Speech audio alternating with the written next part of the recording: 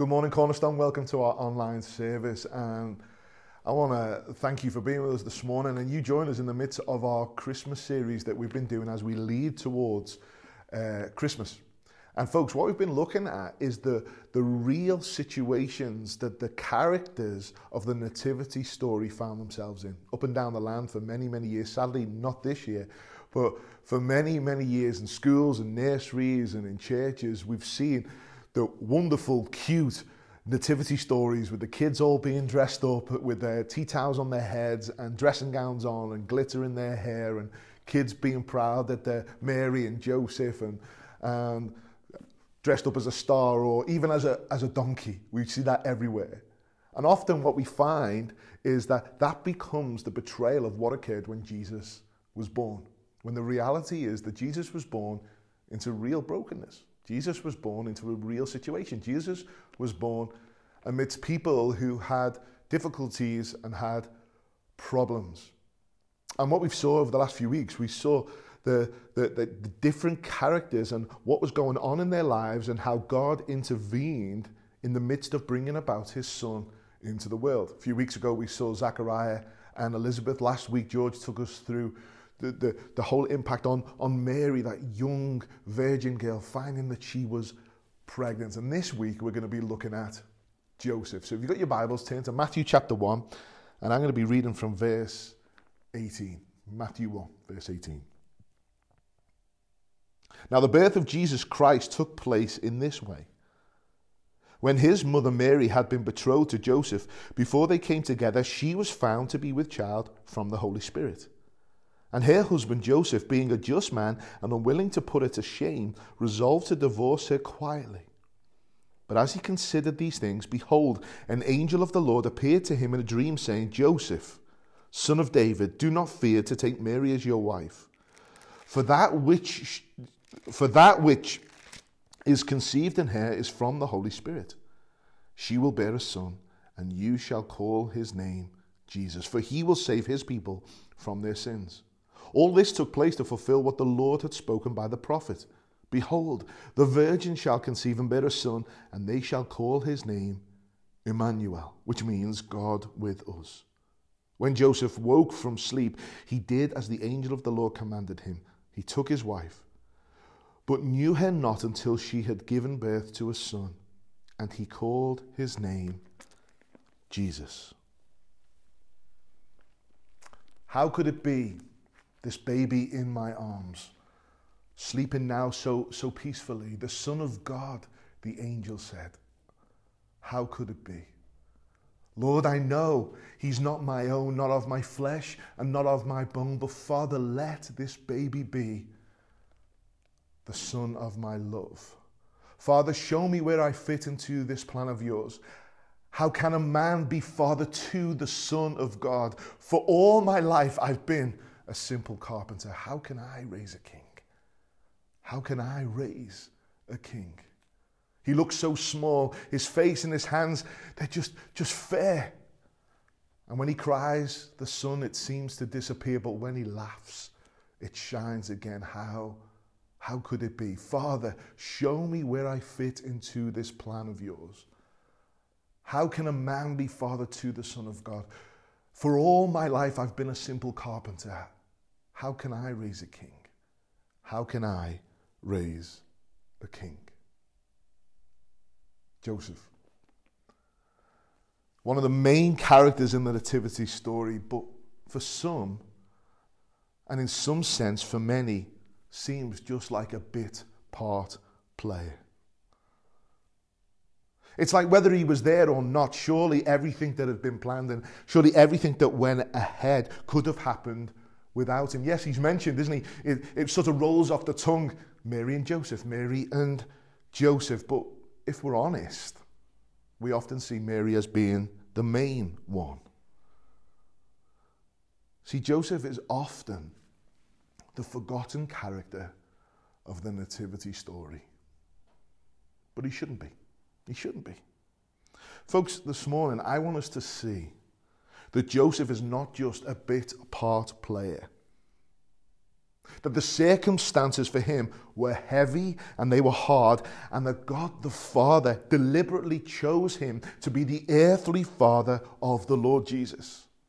And I want us to see his response to his circumstances, his response to the promises of God, and his faith in Jesus are vital to the nativity story. And not only vital to the nativity story, vital to redemptive history. So there are four things I want us to see as we look at this morning. The first is this, that there was a brutal problem. The second is that he received divine direction. Number three, he displayed biblical masculinity. And number four, it was all about Jesus. So number one, there was a brutal problem. Verses 18 and 19. Now the birth of Jesus Christ took place in this way.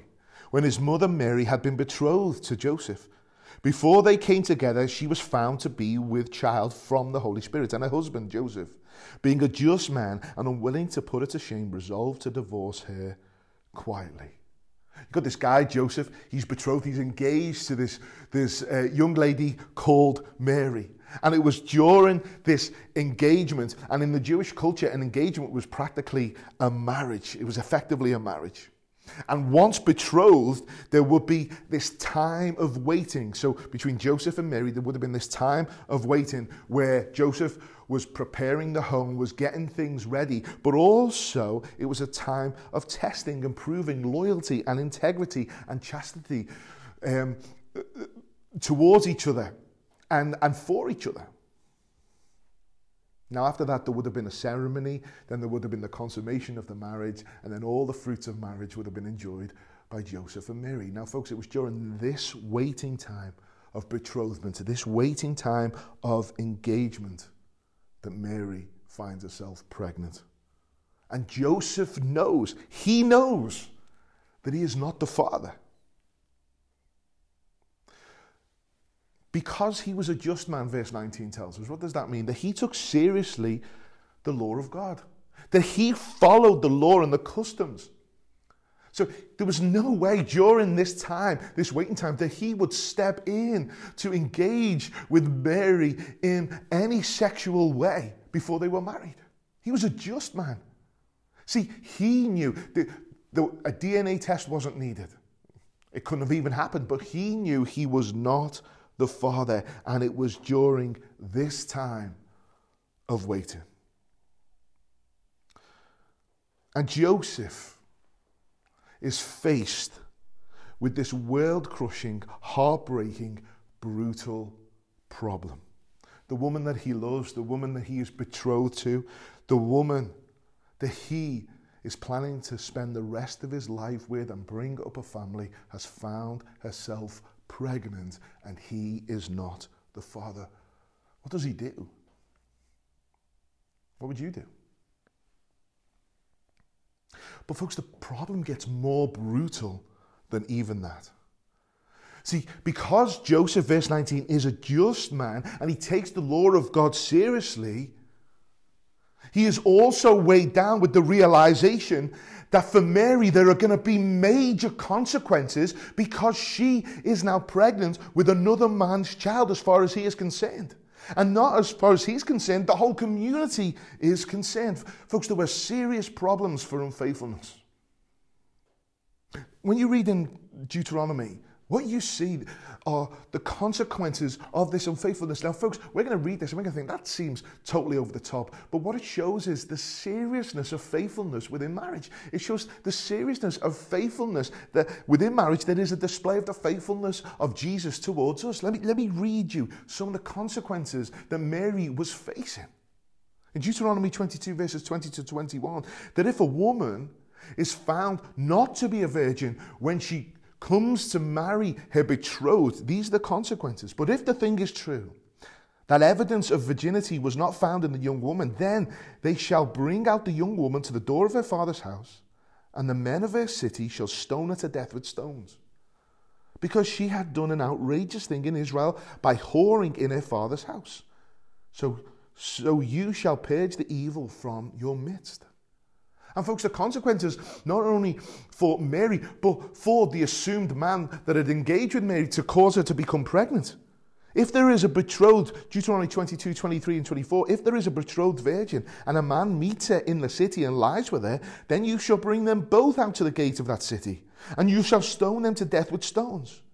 The young woman, because she did not cry for help, though she was in the city, and the man because he violated his neighbor's wife.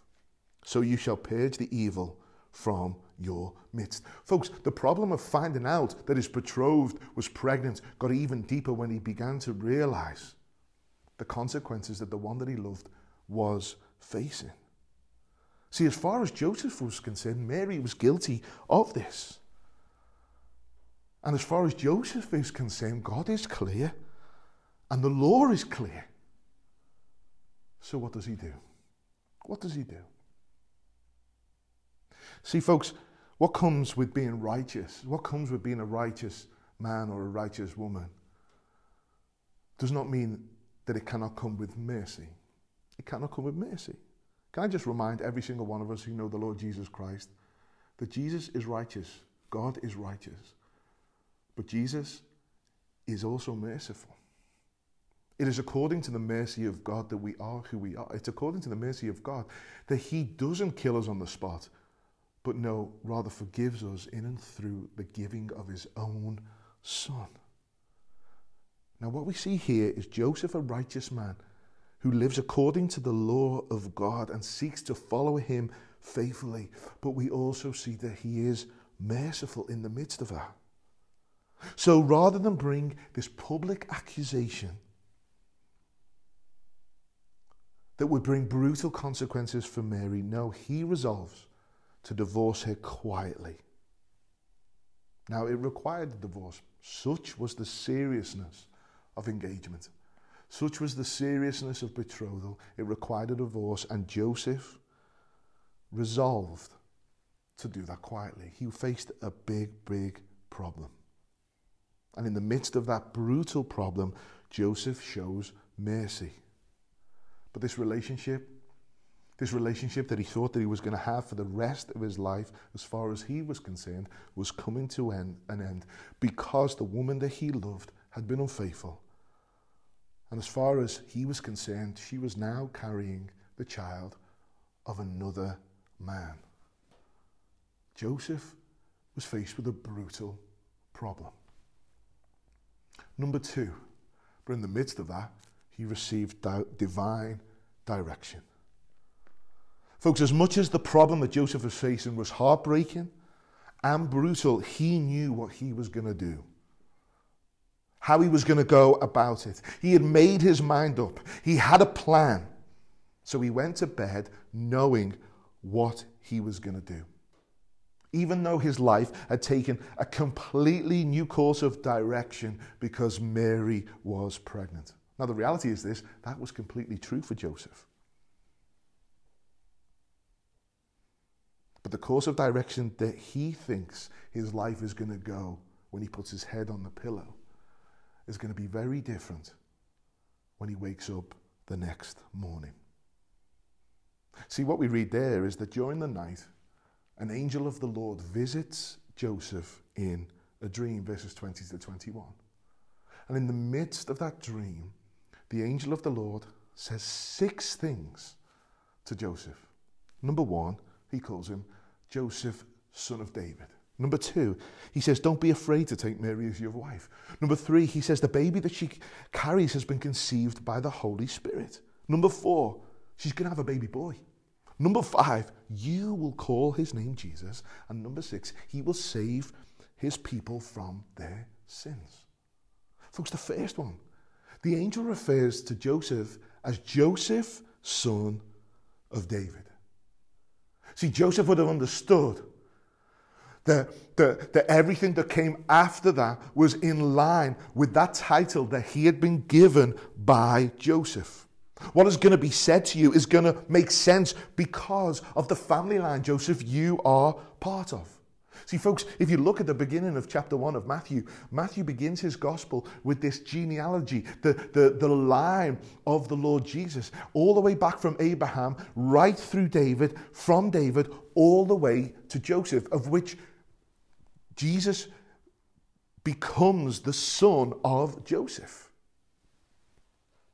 Folks, what we see here is a reminder to Joseph that he is part of the royal lineage of King David. And Joseph would have known the promise that had been made to David in 2 Samuel, that from his offspring, from his line, one would come who would sit on the throne and reign forever. Joseph, the son of David, these promises are now coming to pass. Number 2, don't be afraid to take Mary as your wife. Joseph, Mary hasn't been unfaithful. You have nothing to fear. What you assume is not true, and the course of action that you are considering is not needed. She's going to need a husband. She's going to need you, Joseph. Don't be afraid to take her as your wife. Number 3, the baby that she carries has been conceived by the Holy Spirit. Joseph, God has chosen Mary to carry, give birth to, and be the mother of Emmanuel, God with us. See, Mary is the virgin that the prophet Isaiah promised. The one that you're betrothed to. The one that you think has been unfaithful. No, she is the virgin that God is going to use to carry and give birth to and mother the promised Emmanuel, the promised Saviour. And Mary is being chosen because she is a virgin. See, in order for him, this boy, to save his people from their sins, he needs to be perfect. He needs to be sinless. And the tainting of sin comes on humanity because we are all born into Adam. So the promised Messiah and King has to be born of a virgin. And Joseph, number 4, this baby that she's going to have is going to be a son. It's going to be a boy. It's a baby boy. The promised son of a virgin who will be fully God because he is conceived by the Holy Spirit, but he will also be fully man. He'll be a boy. He will be a human boy. A boy who is fully human, who will cry, who will laugh, who will fall over, who will grab onto your leg, who will understand what it is to be a child growing in the context that he is born into.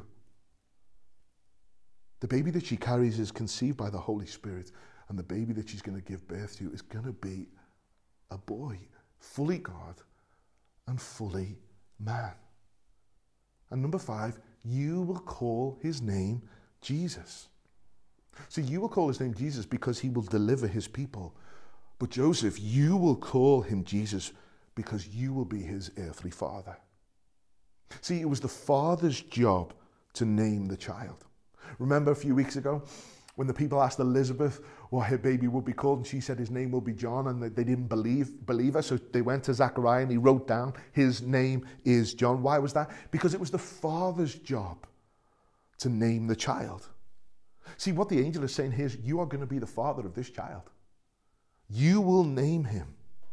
You will be his daddy. You will be his dad. Folks, can I remind you that the first person that Jesus would have said Abba to, the first person that Jesus would have said daddy to, was Joseph. Was Joseph. Joseph, son of David, don't be afraid to take Mary as your wife. The baby that she carries has been conceived by the Holy Spirit, and she will give birth to a boy, and you will be his dad. And you will call his name Jesus. And he will save his people from their sins. Number 6. See, the baby will have a big purpose, which means that you have a significant purpose also in being the earthly father of this baby who is being born so that he can die. And his people will find life in the midst of his death for them.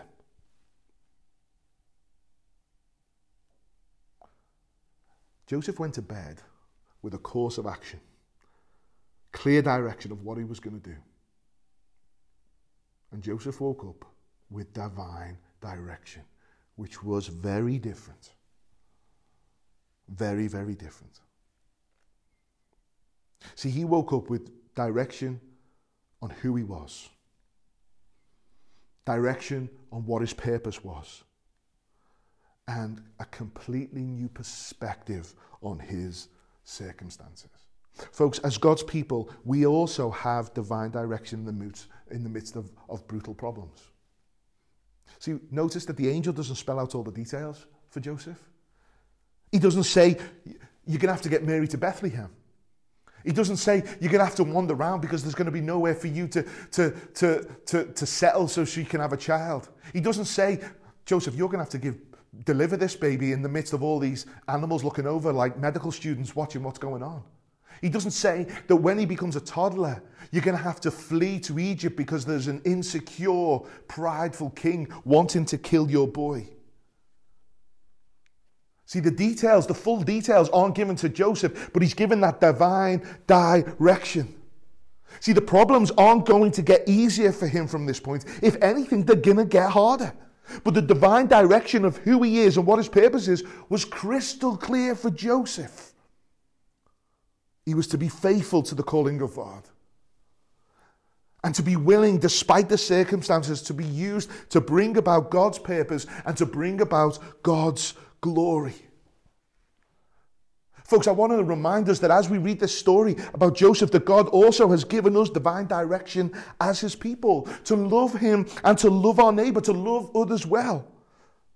To live our lives worthy of him because he has saved us, he has forgiven us, he has changed us, he has opened our eyes, he has given us a new perspective in the midst of the brutal problems of life. He has also given us divine direction to who we are. Folks, we are not the children of David, but we are the children of God. We're the children of God. And God doesn't spell out all the details of what our lives are going to be, but he gives us that divine purpose to display his glory, that manifold wisdom as the church, to love him and to love our neighbours well. He has given us divine direction into who we are and how we are to live for him. And this is all just like it was for Joseph because of Jesus. Because of Jesus' coming, because of his incarnation, because of his purpose, because of his death, because of his resurrection and ascension. That's why Joseph was given the divine direction. That's why Joseph was able to step in some way to the dark, but with real faith and light, knowing that God was calling him there. And that is the same for us. We don't know the details. We don't know what's going to be around the corner, but what we know is that we are his children and he has given us divine direction. He had a brutal problem and God gave him divine direction. And he woke up and did exactly what the angel of the Lord said. Third thing I want to see is that Joseph displays biblical masculinity.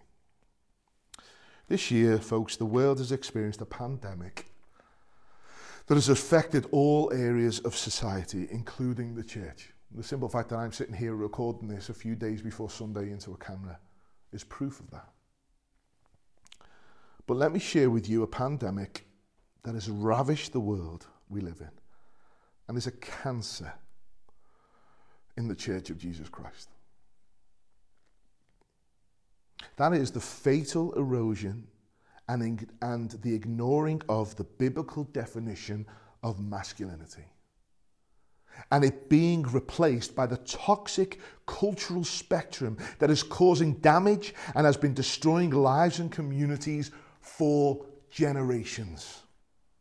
What does it mean to be a man? What does it mean to be a husband? What does it mean to be a father? Folks, at one end of the spectrum, it is violence, aggression, overbearing leadership, arrogance and pride. And at the other end, it is passivity and wetness and taking no responsibility. And folks, all those things are not mutually exclusive. See, dads are portrayed as idiots in sitcoms all over the world, and husbands are applauded for leaving their wives for pursuing relationships with other men by the media because they found themselves and they're being true to themselves.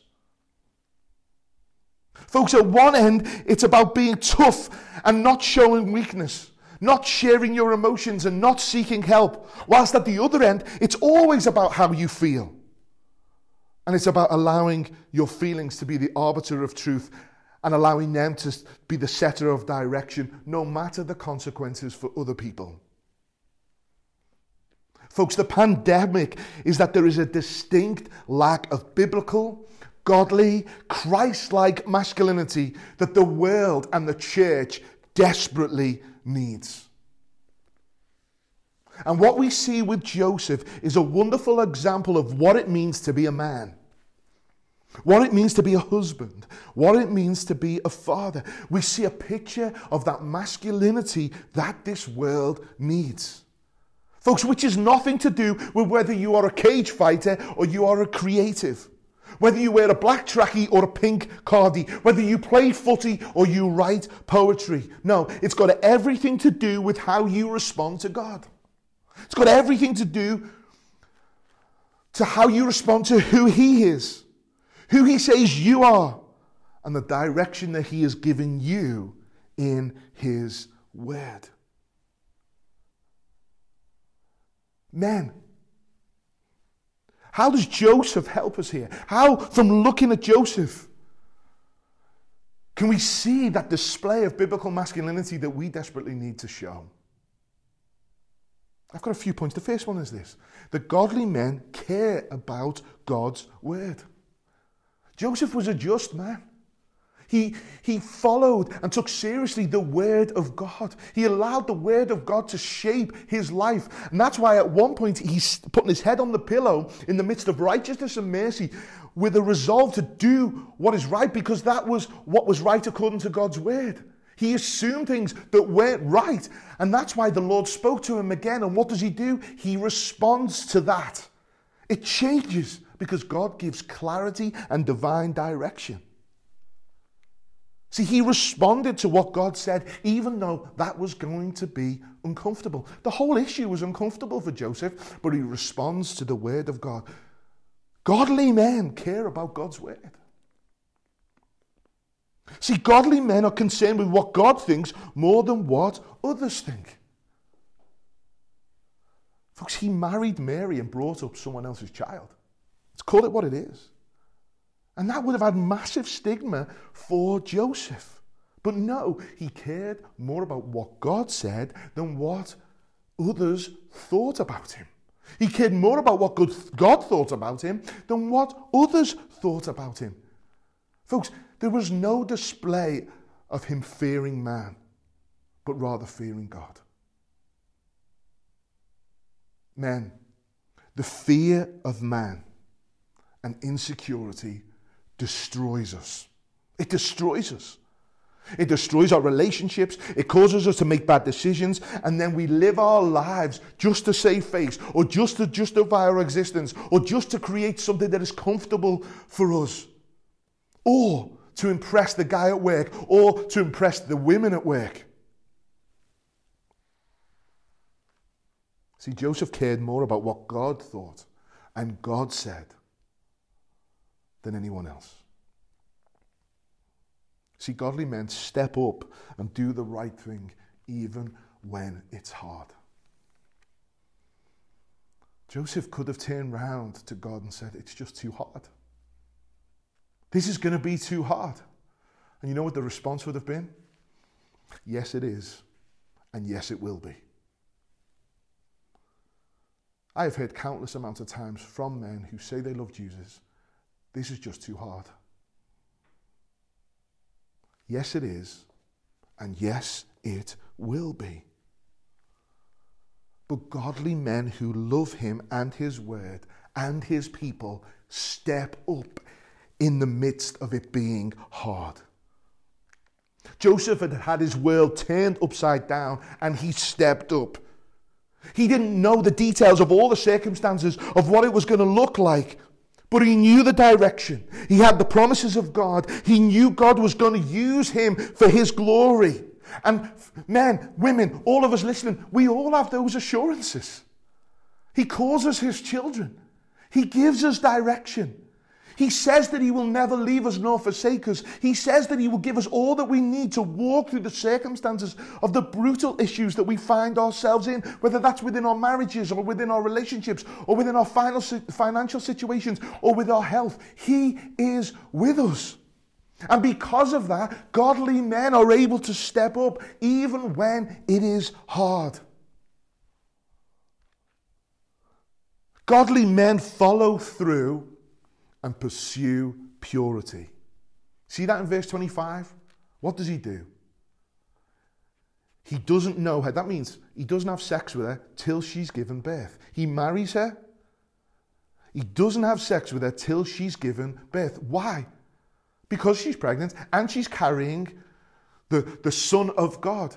See, he follows through on what God asks him to do, and he follows through walking to Bethlehem, walking through trying to find somewhere, delivering that child. Folks, there was no midwives there. That would have been him. Delivering that child. He follows through and he pursues purity in the midst of it. He didn't dishonor. He pursued his sister in Christ and he loved and cared for her with self-sacrificial love when she became his wife. He creates an atmosphere and a platform for the mother of Jesus to flourish. The mother of Jesus to truly live out being the woman who is a blessed amongst all women. See, godly men follow through and they pursue purity. Purity in their sexual desires, purity in their relational desires, and purity in following direction in light of God. And godly men are willing to love and invest in children who aren't biologically theirs. Joseph invests in someone else's son. Joseph invests in the Son of God. Joseph is willing to bring up that child, to spend time with that child, to teach that child, to cut wood with that child, to show him how to live and be a man. He is willing to invest for the sake of gospel legacy. Yes, he adopts him. Yes, he adopts him, and that is a wonderful thing, whether a man, and there are a number in our church who will take in someone else's child and love on them and care for them and protect them as their own. Yes, and that is something that we as the church need to be praying for more and seeing more happen. But I'm not talking about that primarily. I'm talking about investing in the next generation of children, young people, even if they're not our children. Single men who don't have your own children, or married men that don't have your own children, you have a responsibility as a godly man to invest in other children for the sake of gospel ministry. And I'm not talking about razzmatazz youth clubs or babysitting clubs that have been baptized in Christian cheese. No, I'm talking about living real gospel lives in the midst of the brutal issues that we find ourselves, trusting God, whilst doing that in the midst of the younger generation. Displaying this biblical masculinity that the world needs, that our children, both boys and girls, desperately need. They are growing up in a world that is so confused that they need clarity on what it means to be a Christian man. Both boys and girls need to know and see what that is. What it is to be a Christian man, what it is to be a godly man, what it is to be a godly husband, what it is to be a godly father, what it is to exalt Christ in how you live, what it is to be a selfless man. Folks, our children need to see that. That generation need to see that. And godly men invest in children that aren't biologically theirs for the sake of the gospel. Folks, this world desperately needs, and the church desperately needs, men who stick and stay. Men who don't bail. Men who truly love and pray and get on their knees and show dependency towards God. Men who stick and stay. Men who love and pray. Men who don't wilt under the face of adversity. Men who man up, and I make no apologies for using that phrase. Men who man up when things get hard in every area of life because they are dependent and trusting God. The church needs men who take responsibility and stand in that gap. Stand in that gap to create atmosphere and platform for others to flourish. Whether that's our sisters in Christ, our wives, our daughters, whether that's our children, whether that's friends, whether that's other men who are willing to take responsibility and stand in the gap. Folks, there is nothing more destructive and disappointing and broken and sad and sick than Christian men who are passive and not willing to stand in the gap. No wonder our world is in a mess when it comes to masculinity. Folks, I heard a story this week of a man who stood in the gap, of a man who lost his job at a young age through no fault of his own, and for years couldn't find work. A man who was a husband and a father of a number of children, his wife unable to work. And as he spoke this week and he shared that story, he shared how he would go to bed and be in a fetal position crying out to God, why has this happened? Come, God, help me. What do I need to do in the midst of a brutal situation? Because he needed to provide, he needed to find a job, he needed to save his family and his children whilst also trusting God. And he talked about how he'd get up in the morning and get showered and go and seek to find work, that he applied for over 100 jobs and didn't get any, and then decided to go back to university and spend 5 years in university to improve himself whilst trusting in God in order to get work. And when I sat and I listened to that story, I was filled with love, I was filled with pride, because that man who was telling the story was my dad. My dad. My dad, in the midst of a brutal problem, takes responsibility and stands in the gap. And never did he bail, and never did he blame God, and never did he cause us in any way to doubt the goodness of God in the brutal issue of that problem. No, he stood in the gap. And folks, there are stories of other men in our churches who do the same, but there are so many stories of men who aren't. We read this story of Joseph, and what we see is this beautiful picture of biblical masculinity in the midst of a brutal problem, hearing a divine direction and responding to it in a way that loves God and loves others well, both those who are connected to him. Folks, the reality is this: if Joseph hadn't have stepped up, if Joseph had not trusted God, if Joseph had not have displayed this biblical masculinity, who knows what would have happened with redemptive history? Who knows what would have happened with Mary? Who knows what would have happened with Jesus? Joseph is not a bit part player. Joseph was vital to the nativity story, vital to redemptive history, and is vital to the simple fact that we are here. And folks, this stepping up, the seeking of biblical masculinity, is not about pulling up our socks. It's about taking the example of Joseph in following Jesus. Folks, Joseph did all this in light of God because of Jesus. Yes, he was the other end of the cross and the resurrection. We are the other end of the cross of resurrection. But Joseph responds to the promises of God because of Jesus. Because of Jesus, who Jesus is. Or because of what Jesus was going to do for him. The baby that he carried is going to be the baby that saves him. The baby that he wiped the tears from is going to be the one who wipes the tears from him. See, this is not about pulling up your socks and manning up in the wrong sense. This is about looking to the example of Joseph, who looks to the example of Jesus, and following him. Jesus, the most masculine man the world has ever seen.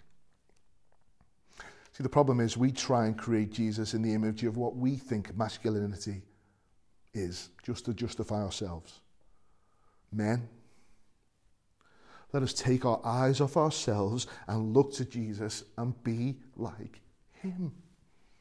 Let's be like him. Let's be like him and let's look for him in the lives of other men who are displaying this biblical masculinity. Let's imitate them as they imitate Jesus. Let us be like him. Let us be masculine like him. Let us be a man like him. And I know, I have sisters watching this. Our wives, our daughters, our friends, who even though they may not be saying it now in the living room or wherever they're watching this, they are shouting in their hearts, amen, amen, amen. The world is desperate for this biblical masculinity. The world is desperate for men to look at Jesus, to follow Jesus, and to create the atmosphere and the platform for those who are around us to flourish. This toxic spectrum of masculinity has done nothing but destroy people's lives and bring great confusion to the next generations coming through. Folks, men, we have a responsibility to look to Jesus, to see the examples of biblical masculinity and to follow for his glory and for the good of those who are around. We see in this story biblical masculinity. And finally, we see that it's all about Jesus. It's all about Jesus. It is the message of Jesus that brings about this change. It is the promise of Jesus that brings about this change. It is the promise of the gospel that brings about this change. It is Jesus who gives purpose and meaning to Joseph, who gives direction in the midst of the problem to Joseph. It is Jesus who is Emmanuel, which means God with us. It is Jesus that is being carried by the Virgin Mary who is betrothed to Joseph. It is all about Jesus. It's about Jesus who is going to be with Joseph in the midst of that. It's about Jesus who's going to be in the midst of our brutal problems that we walk through. It's all about Jesus in terms of men, what it looks like to live as men. It's about Jesus. And it will be Jesus, Joseph is told, who will save his people from their sins. Folks, that is so significant. Let us not walk over that, because Joseph, a just man, a man of God, is living under this regime at that time of the Romans. Again, another people group who are oppressing God's people. And the hope was that the Messiah would save them from the Romans. No, he will save his people from their sins. That is the brutal problem. Sin, brokenness, rejection of God. That's why we have a pandemic of passive men in the church, because of sin. That's why we have brutal problems and people have no direction in the midst of it, because of sin. But this promised baby, the Messiah, Jesus Christ, will save his people from their sins. That is the truth of Christmas. That is the truth of the gospel, that Jesus will come and save. And everything that Joseph does is because of Jesus, his son who will become his Savior and who will be and who is his King. Jesus, who is our brother, our Savior, and our King.